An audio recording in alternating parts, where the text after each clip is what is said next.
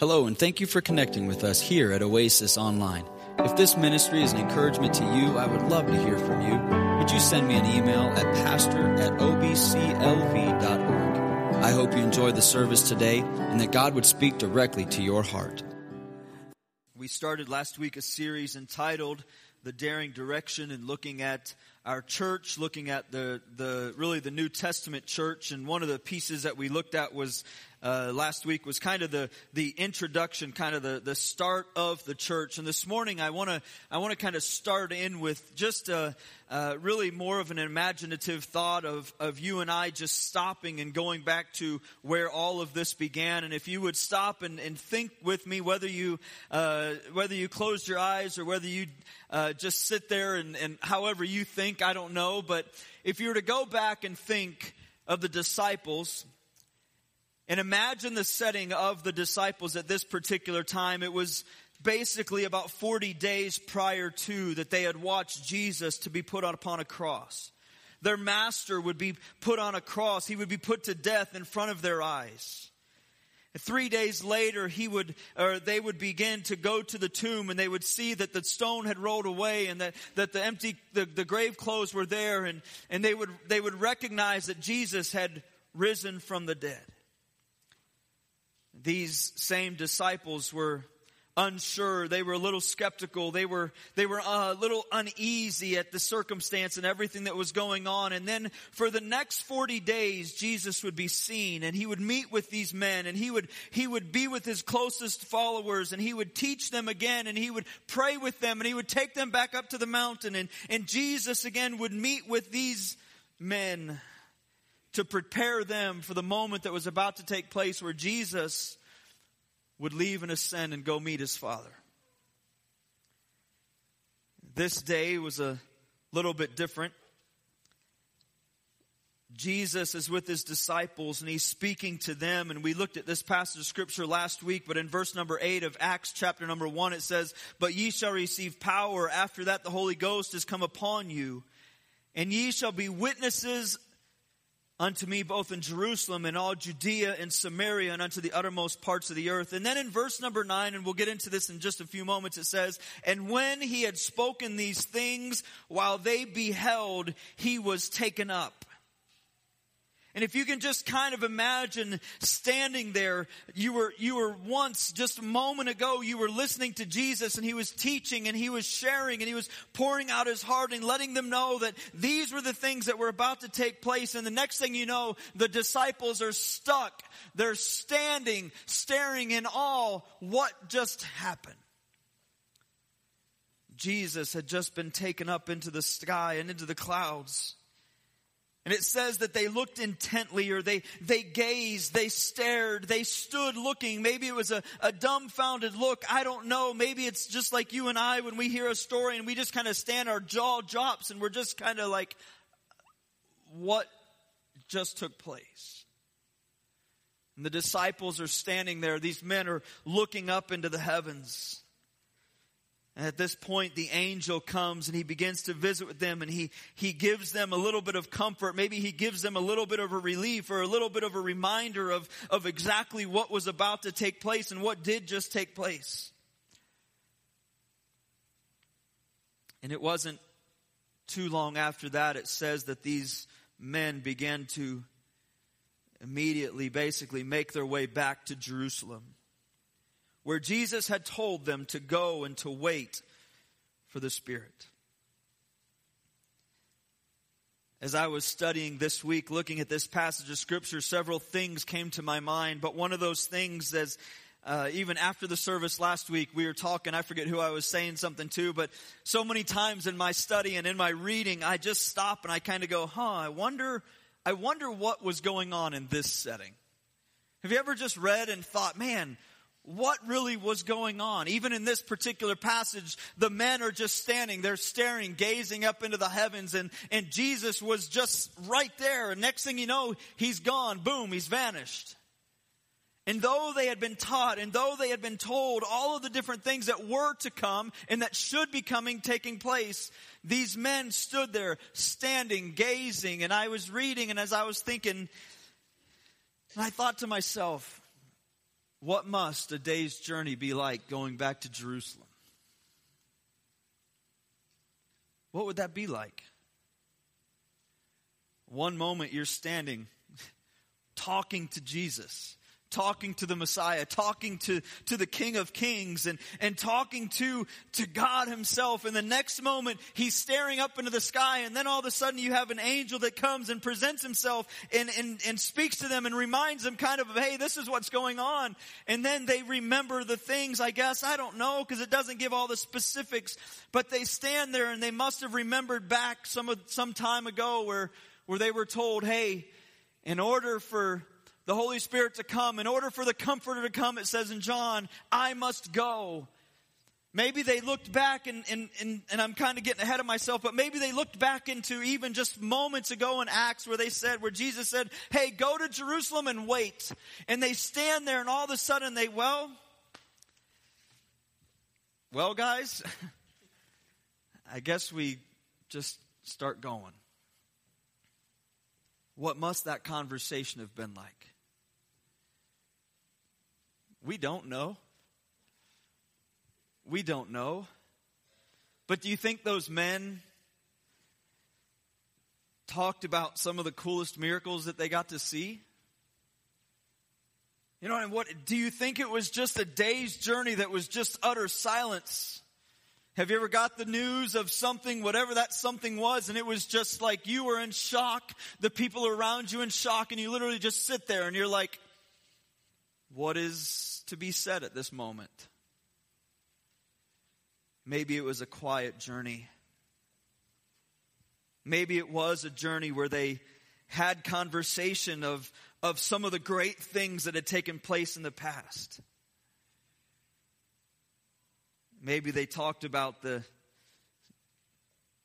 I don't know if they would have done this, but maybe they talked about some of the arguments or discussions that those men would have had. Well, John, if you would have done this, or Peter, if you would have just said that, or what if you would have done this, or what if, I don't know. But these men had a day's journey and they walked back to Jerusalem. Though we don't know all of the conversation, we don't know that journey, we don't know any of those things. What we do know is they had a journey back to Jerusalem. And we know that once they got into Jerusalem, they landed in the upper room. Is most to be assumed that they landed in the same upper room that just several days, not too long ago, they had the Last Supper in that room, and where they were meeting, and where they were, their feet were washed by Jesus, and they were in that upper room. And all we really know is that they took that day's journey and they landed in the upper room there in Jerusalem, together, without a 100% sure of what do I do now. The Holy Spirit had yet to come upon them. And this morning, as I get into the message this morning, the thoughts of this morning, we look at this series, The Daring Direction, and this morning it's a simple thought of dare to pray. This group of men, these people that had taken this journey, found themselves in the upper room together, maybe a little uncertain of everything that was going to happen and was going to take place. But we know that as we read God's word, they find themselves there. And it says in verse number 14, they all continued with one accord in prayer and supplication. And this morning, I'm going to talk for just a few minutes about prayer. There will be parts of this that hit us as personal believers in our personal prayer lives.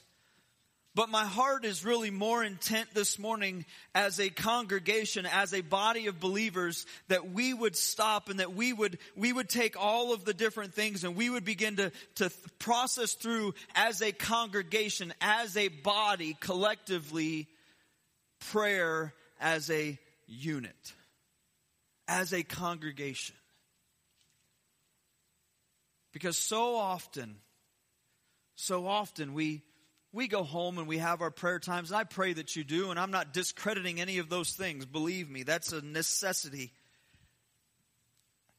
But if we were to just stop and study through Scripture, the power of God in prayer very, very, very, very rarely took place with one person in his private room.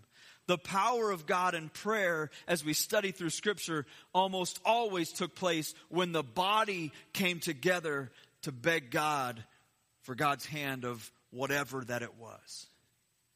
And so this morning and throughout this next week and next Sunday morning, we're gonna emphasize prayer as a body. And yes, we're gonna hit on some of the details. All of this stuff that we'll talk about today ultimately affects us as an individual. But as we do this as individuals, how it affects us collectively as a church. And so this morning we'll be in Acts chapter number 1. We'll start in verse number 9. I know I've read some of these passages already, but if you would go with me there, Acts chapter 1, verse number 9 is where we will start. And then we'll get into the points this morning. But in verse 9 it says this, "And when he had spoken these things, while they beheld, he was taken up, and a cloud received him out of their sight. And while they looked steadfastly toward heaven, as he went up, behold, 2 men stood by them in white apparel, which also said, Ye men of Galilee, why stand ye gazing up into heaven? This same Jesus which is taken up from you into heaven shall so come in like manner as ye have seen him go into heaven." Verse number 12 it says, "And then they returned they unto Jerusalem from the mount called Olivet, which is from Jerusalem a Sabbath's day journey. And when they were come in, they went up into the upper room, where abode both Peter and James and John and Andrew, Philip and Thomas, Bartholomew and Matthew, James the son of Alphaeus, and Simon Zealots, and Judas the brother of James. These all continued with one accord in prayer and supplication with the women and Mary the mother of Jesus, and with his brethren." Father God, this morning I pray that, Lord, you would be glorified. But I pray, Lord, as we look at these passages of Scripture, this passage, that we would truly stop and just consider our own lives. Consider where we are as believers, that you would be ultimately glorified in our lives. Father, I pray that as a body we would collectively come together in prayer. That we would be able to focus on you, that we would be able to stop and to put away some of the petty things that hinder us and that bother us on a regular basis, and that we would, as your word says, to be unified together, that they were in unity, praying in prayers and supplications. I pray today that would be Oasis, that would be our heart, and God, that you would be glorified in it. It's in Jesus' name that I pray. Amen. The first thought this morning, or the first point, is real simply, they submitted.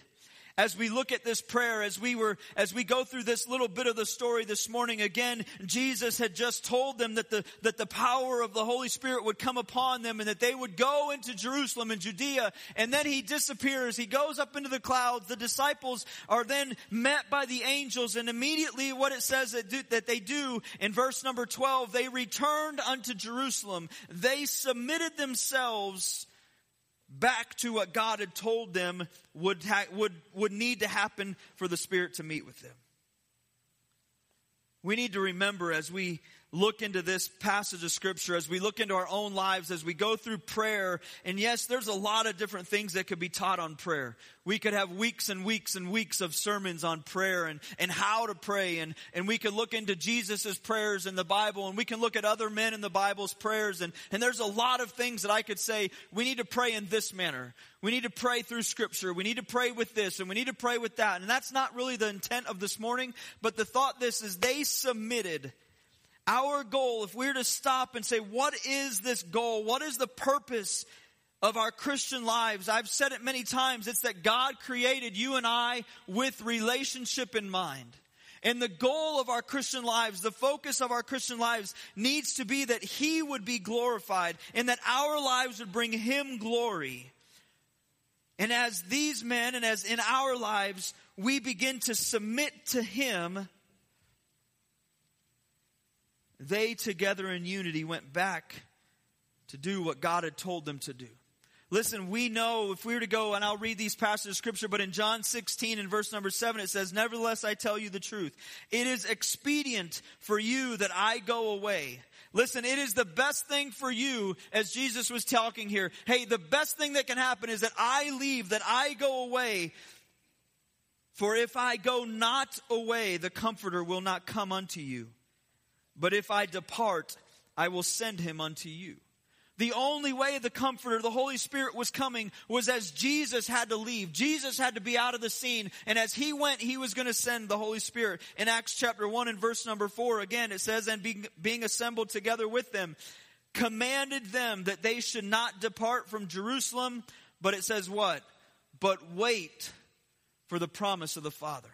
And so here we see these men standing here. Jesus leaves, and now they're standing here, and they had one of two decisions. Do I submit myself to God and do what God has told me to do, which is to go to Jerusalem, and in Jerusalem wait on God to do what God is going to do? Or do I kind of go, well, Jesus is gone. What do I do now? Really, those are the options that were before them. How many people go and live life a little bit different after the passing of a loved one?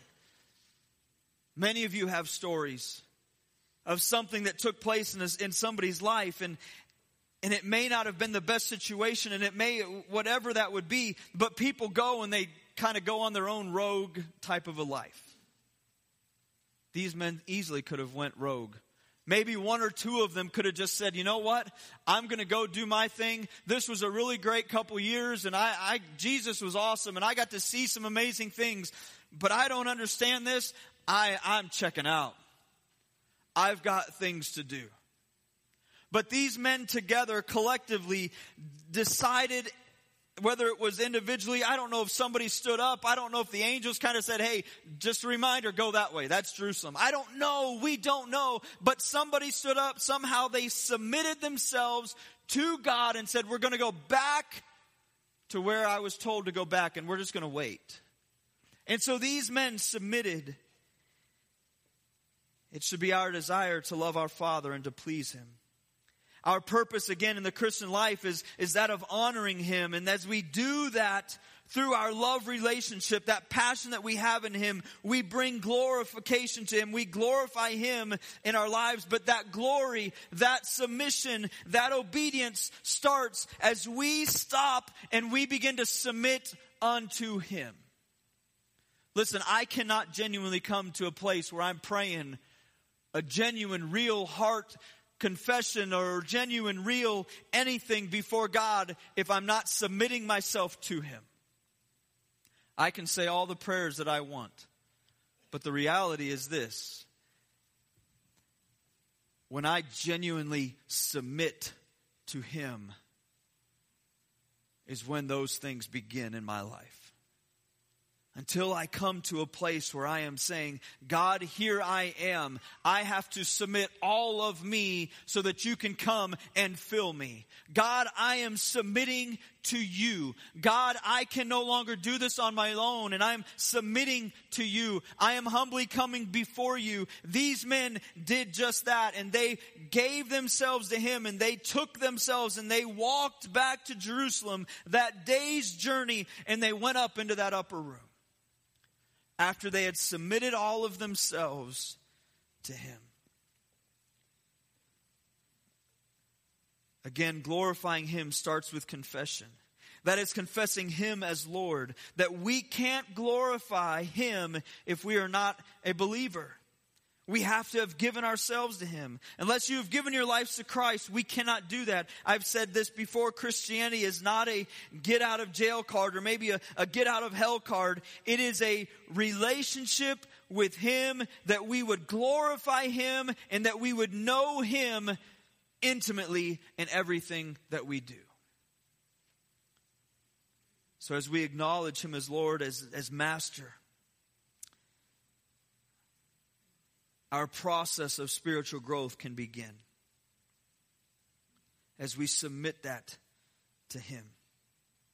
Joshua chapter 7, and it's not on the screen, but in Joshua chapter 7 and verse number 19, it says that they would make confession of sin and give glory to God. We glorify God by loving Him enough to obey Him. And as we look at that, the obedience of submitting to Him isn't just an external form of obedience. I kind of wrote down in my notes a thought here, and I've taught in classrooms, and I've dealt with teenagers, and I've done a number of different things over the last 10, 15 years of my life dealing with children. I have 4 of my own, but there's been many times where and I'll just use this as a broad example, and you guys have your own stories, I'm quite sure of, unless you are better than I, but where you've been in a room, or maybe it's with your own children, and you've said, hey, I need you to sit down. Or maybe it was, hey, I need you to go brush your teeth. I need you to go lay down in bed. Whatever that is, and one of your children or one of the kids in the classroom that you're with kind of gives you what do I need to sit down for? I don't want to sit down. I don't want to brush my teeth. And they kind of buck back at you. Has anybody else been there? Okay, it's kind of a quiet morning here.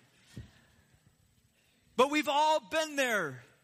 And then they've kind of bucked back at you, and you have to kind of stand up with that authoritative, whatever that is, and whether that's hey, I said so, I'm the dad, that's why, whatever that circumstance is, or I'm the teacher in the room, and I'm the one in charge, however that works, you kind of stand up as the authority in the situation, and they kind of, and then they sit down.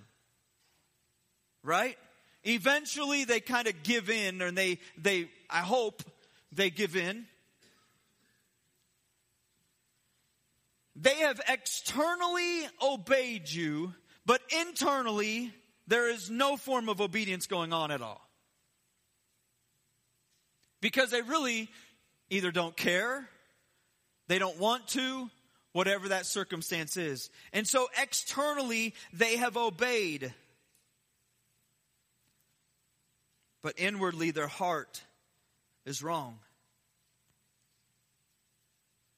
Listen, as a body, and as I come to the end of this point this morning, the start of our prayer comes with us genuinely submitting ourselves to God. The start of our growth and the start of that walk with God, of knowing Him, of becoming obedient to Him, and not that external, I'm just showing that I'm doing the right thing, but genuinely my heart is broken. I am submitting to Him. I am humble before Him. At that moment, that growth begins. At that moment, those things inside of us begin, that we can genuinely reach out to God and say, God, here I am. See, really prior to that, we have nothing more than just legalism in our lives. Because I'm conforming to all the things that people have told me that I'm supposed to conform to.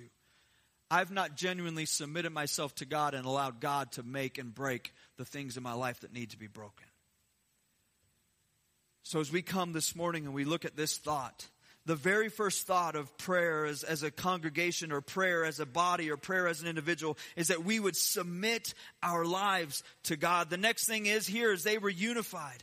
There is no secret when it comes to God, and there is no secret when it comes to God's word, of unity within the body. And I'm not going to stand here and I'm not going to preach for hours and hours on us being unified. But John 17 and verse 21 says this, that they all, and this is Jesus' prayer, Jesus says that they all may be one, as thou, Father, art in me and I in thee, that they also may be one in us, that the world may believe that thou hast sent me.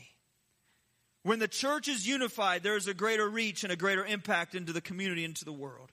When the church is unified, the united prayers of the church are much more powerful. Again, I said it earlier, but it's amazing to read the stories of God's people coming together to pray and seeing what happens through that situation. James 5 and 16 says to pray for one another. If we're to look at that passage, confess your faults one to another. Pray one for another that ye may be healed. The effectual fervent prayer of it says what? A righteous man availeth much. We can't be righteous. We can't do what that says if we are not unified with one another. We have to be unified. We have to be striving towards that. That starts with submission as we do those things. Matthew 18, a passage that many of you would know in Matthew 18 and verse 20, where two or more, or two or three are gathered together in my name, there am I in the midst of them. There is something to praying with and for one another. There is something to being in the body of a time of fellowship, of a time of worship where together the prayers of the people are going up. We've done that in the last several weeks where during the time of prayer where I've just said, hey, you know what? Together, just pray. Where some would pray out loud and some would maybe sit silently in their chair and pray, whatever that is. But we've just kind of prayed for just a couple moments and then we would start the service and with music or whatever. But there is just something to hearing God's people pray. And there's something to that. In Acts chapter 2 in verse number 42, a passage that I've spoke on, a passage that I've taught on quite often. And they continued steadfastly in the apostles' doctrine and fellowship and breaking of bread and what? And in prayers. If we were to go study that passage deeper, which we have several times, it would say that they did that daily. That wasn't just something that they did where they gathered together and they had a potluck once a month or any of those things. No, they did those things daily from house to house is what God's word says there in Acts. They were together in unity. Church, I don't know that we have division within our church. And I'm not coming with this on that behalf. But that's the church we need to be. Is a church that is united. Is a church that is confessing one to another. A church that is encouraging one another, lifting one another up, praying together, being united in such a manner. As we think of being united, Philippians, I'm going to just go through a few passages this morning that would speak of that. Just being unified, being united. Philippians 2:2 says, fulfill ye my joy, that ye be like-minded, having the same love, being of one accord, of one mind. 1 Peter chapter 3 and verse number 8, finally be ye all of one mind, having compassion one of another, love as brethren, be pitiful, be courteous. 1 Corinthians 1 says, now I beseech you, brethren, by the name of our Lord Jesus Christ, that ye all speak the same thing, that there be no division among you, but that ye be perfectly joined together in the same mind and in the same judgment.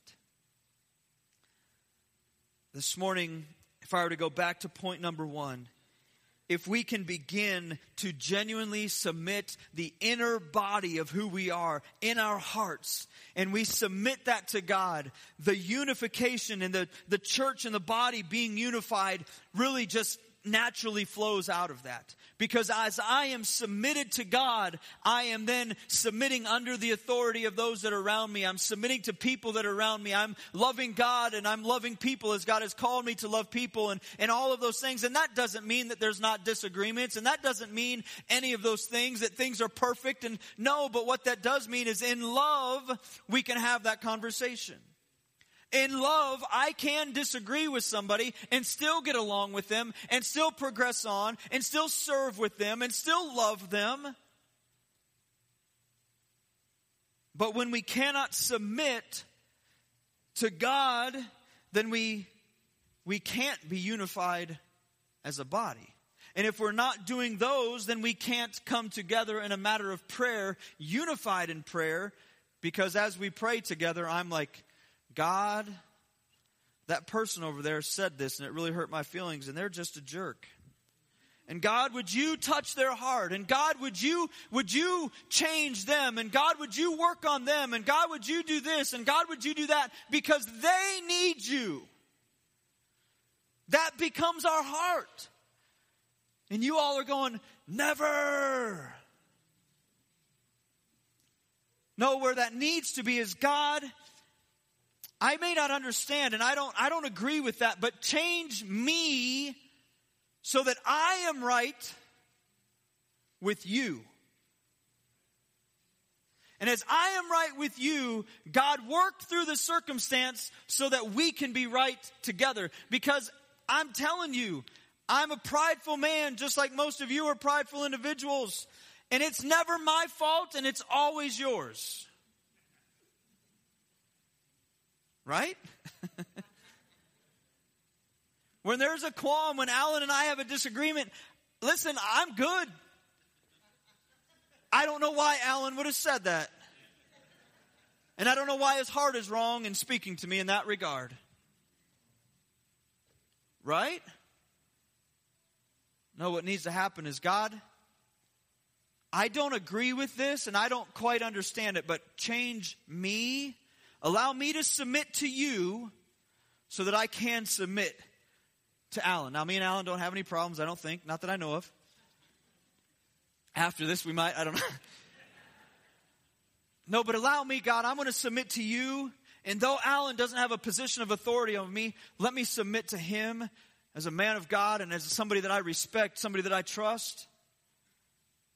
And God changed me in this circumstance so that we can be unified and we can be one. That's where our heart needs to be. And lastly, what it says is they prayed together. Simply, they prayed. So the first thing that they did was they submitted themselves unto God. They submitted themselves to each other. And again, I don't know if they collectively came together and were like, hey, I think the right thing to do is that, if you remember, God said, remember when Jesus was here? I don't know if somebody just took the reins. I know just verse number 15, it says in those days, Peter stood up. And so we know that up in the upper room, Peter took the charge and Peter took command. And I don't know if when they were out there and Jesus was ascended and if Peter just kind of looked at him and said, hey, men, hey, we know what Jesus told us. Jesus said we need to go to Jerusalem. We need to wait for the Spirit to come. And so why don't we all go together and let's just go. I don't know if that took place. I don't know if it was all of them together that kind of stopped and stared and looked at each other. But either way, they submitted to God's authority of what they were told to do. They unified as a group and they left and they went together to go back to Jerusalem. They went to the upper room, and then we know without a shadow of a doubt what they did. They collectively came together and they prayed. They continued with one accord in prayer and supplication. They continued with one accord in unity with prayer and supplication. And it says with the women and Mary, the mother of Jesus, and his brethren. If you were to go on and study it, they say that there's roughly about 120 people that would have been in that room that day. And as they together collectively as a unit, as a body, sat or stood or whatever they did, and how amazing it would be to just, if there was like iPhones back in the day and somebody just had one laying on the ground recording what was going on. Would that have been, what kind of a prayer meeting would that have been? Could you imagine? I'm guessing there's probably about 120 in this room today. If collectively we were all in a room, we were all in 100% agreement, we were all unified together. Jesus had just met, Jesus left, and we're all in a room. There is no music, there is nothing going on. It's just you and I and God and we together, and we're just... Was it a matter of everybody kind of individually kneeling down right where they were? Was it a couple family members that were huddled together and crying? Because Jesus, not only their master, but Jesus, their friend, somebody that they had grown to love as a person, as an individual, beyond just being God. But he had become a friend. It said that he wept when his friend Lazarus had died. Do you not think that they were just friends? And maybe they just stood there, and maybe in silence and in awe, maybe they got down on the ground. And maybe with their face into the ground, they began to just weep. Have you ever done that? Nothing be said. They just got on their knees and maybe had their heads on the ground and their hands on their head and just, God, God, what do we do? We're here in Jerusalem. Now you said something about waiting, and God, we're going to wait, and I don't know. But collectively, as a unified body of 120 or so men and women, they sat in a room and they just cried out to God, God, I don't know, but God. Who knows what that was like that night? But let me, for just a couple moments this morning, we don't know what took place on that particular night. I don't know. I wish I could say, here's the 5 ways that they prayed, and when they did that, this is what took place. I wish I could just show you those things so that we could do those 5 things and then be like, all right, boom, here it is. Hey, we don't have that. But here's what I know. I know that in Acts chapter 2, in verse number 2, it says this, and suddenly there came a sound from heaven as of a rushing mighty wind, and it filled all the house where they were sitting. Oh, what an amazing, amazing situation to be in. When you have just met with God and literally not just like a figure of speech where this was just an amazing time, but the mighty rushing wind, the volume, the sound of just God showing up in an amazing way.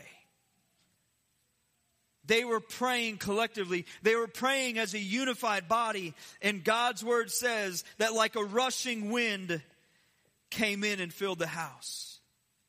If we were to keep going in Acts chapter number 4, if we were to continue to kind of progress through Acts, and I'm not going through every little piece, but in Acts chapter 4, Peter and John were put into custody. And if you know the story, they were in custody because they were preaching the gospel and they were doing those things. And if we were to go and start in about 24, I believe it is, in verse number 24, as it says, and when they heard that, they lifted up their voice to God with one accord. And this is the body back at the church or at the temple or in someone's house. And when they heard that, they lifted up the voice to God with one accord and said, Lord, thou art God, which hast made heaven and earth, and the sea and all that in them is, who by the mouth of thy servant David hath said, why did the heathen rage and the people? And we could go on. But look, here's what I love.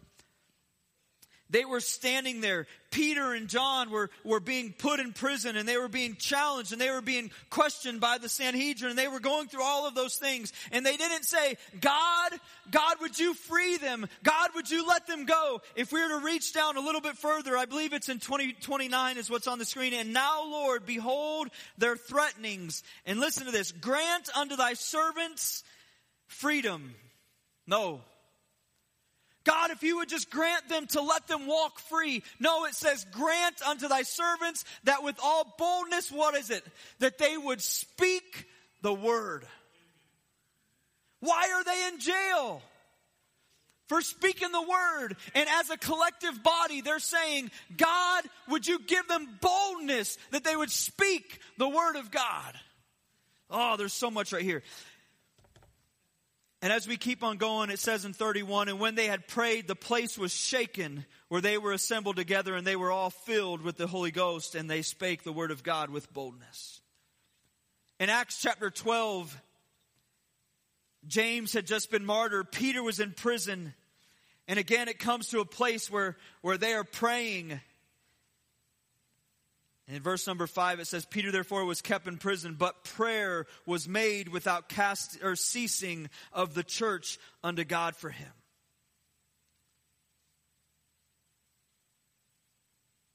And there's so much.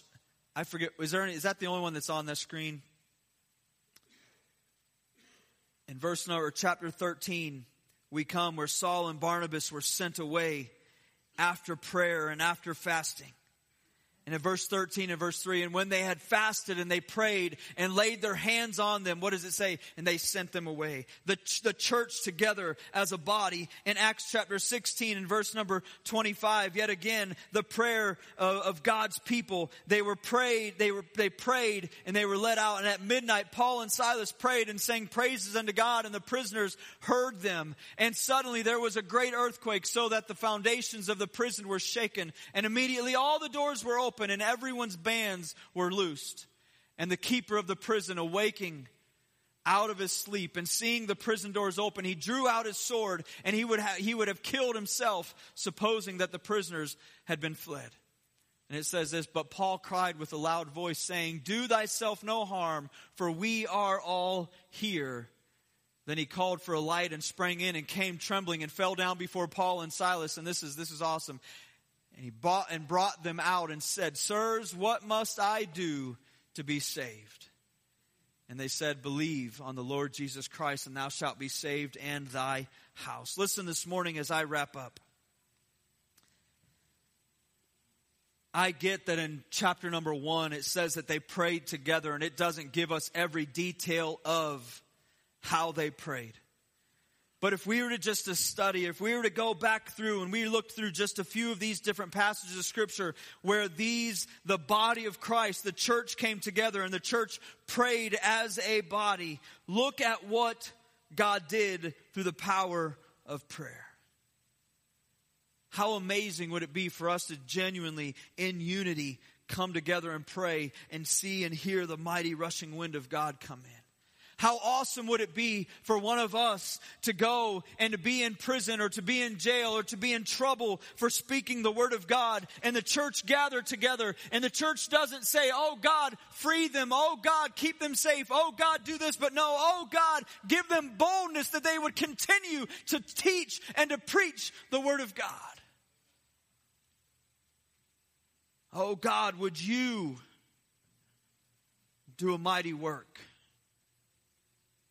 Oh, as we come together, and Lord, I pray one day that we will be able to send out from Oasis Baptist Church missionaries into the world. But maybe it's that one day where we together as a body pray over somebody and we say, now go. And as a church body, we send them. I don't know that we'll ever experience an earthquake through prayer. But may God allow us to experience the mighty power and hand of God as we collectively pray as a body of God. Listen, this morning, these are all things that we must do as individuals. But let me just ask you this question. Have you submitted your life to Christ? Have you submitted it all and you said, God, here it is. It's all yours. Everything that I have is in you. Maybe you would sit here and you'd say this morning, well, that guy over there has a problem. That guy over there hurt my feelings. Maybe you're staring at the guy that's hurt your feelings. Whatever that it is, you would say, it's no longer, God, would you change them? But God, would you show me where I need to be changed so that I can be in unity with the body of Christ, which you've called me to serve in. Thank you for worshiping with us here at Oasis Online. If this message was an encouragement to you, would you send me an email and let me know at pastor@obclv.org. Before you go check us out at oasisbaptistchurch.org. And if we can be of any help to you or an encouragement to you, please let us know. Thank you so much for listening, and have a great day.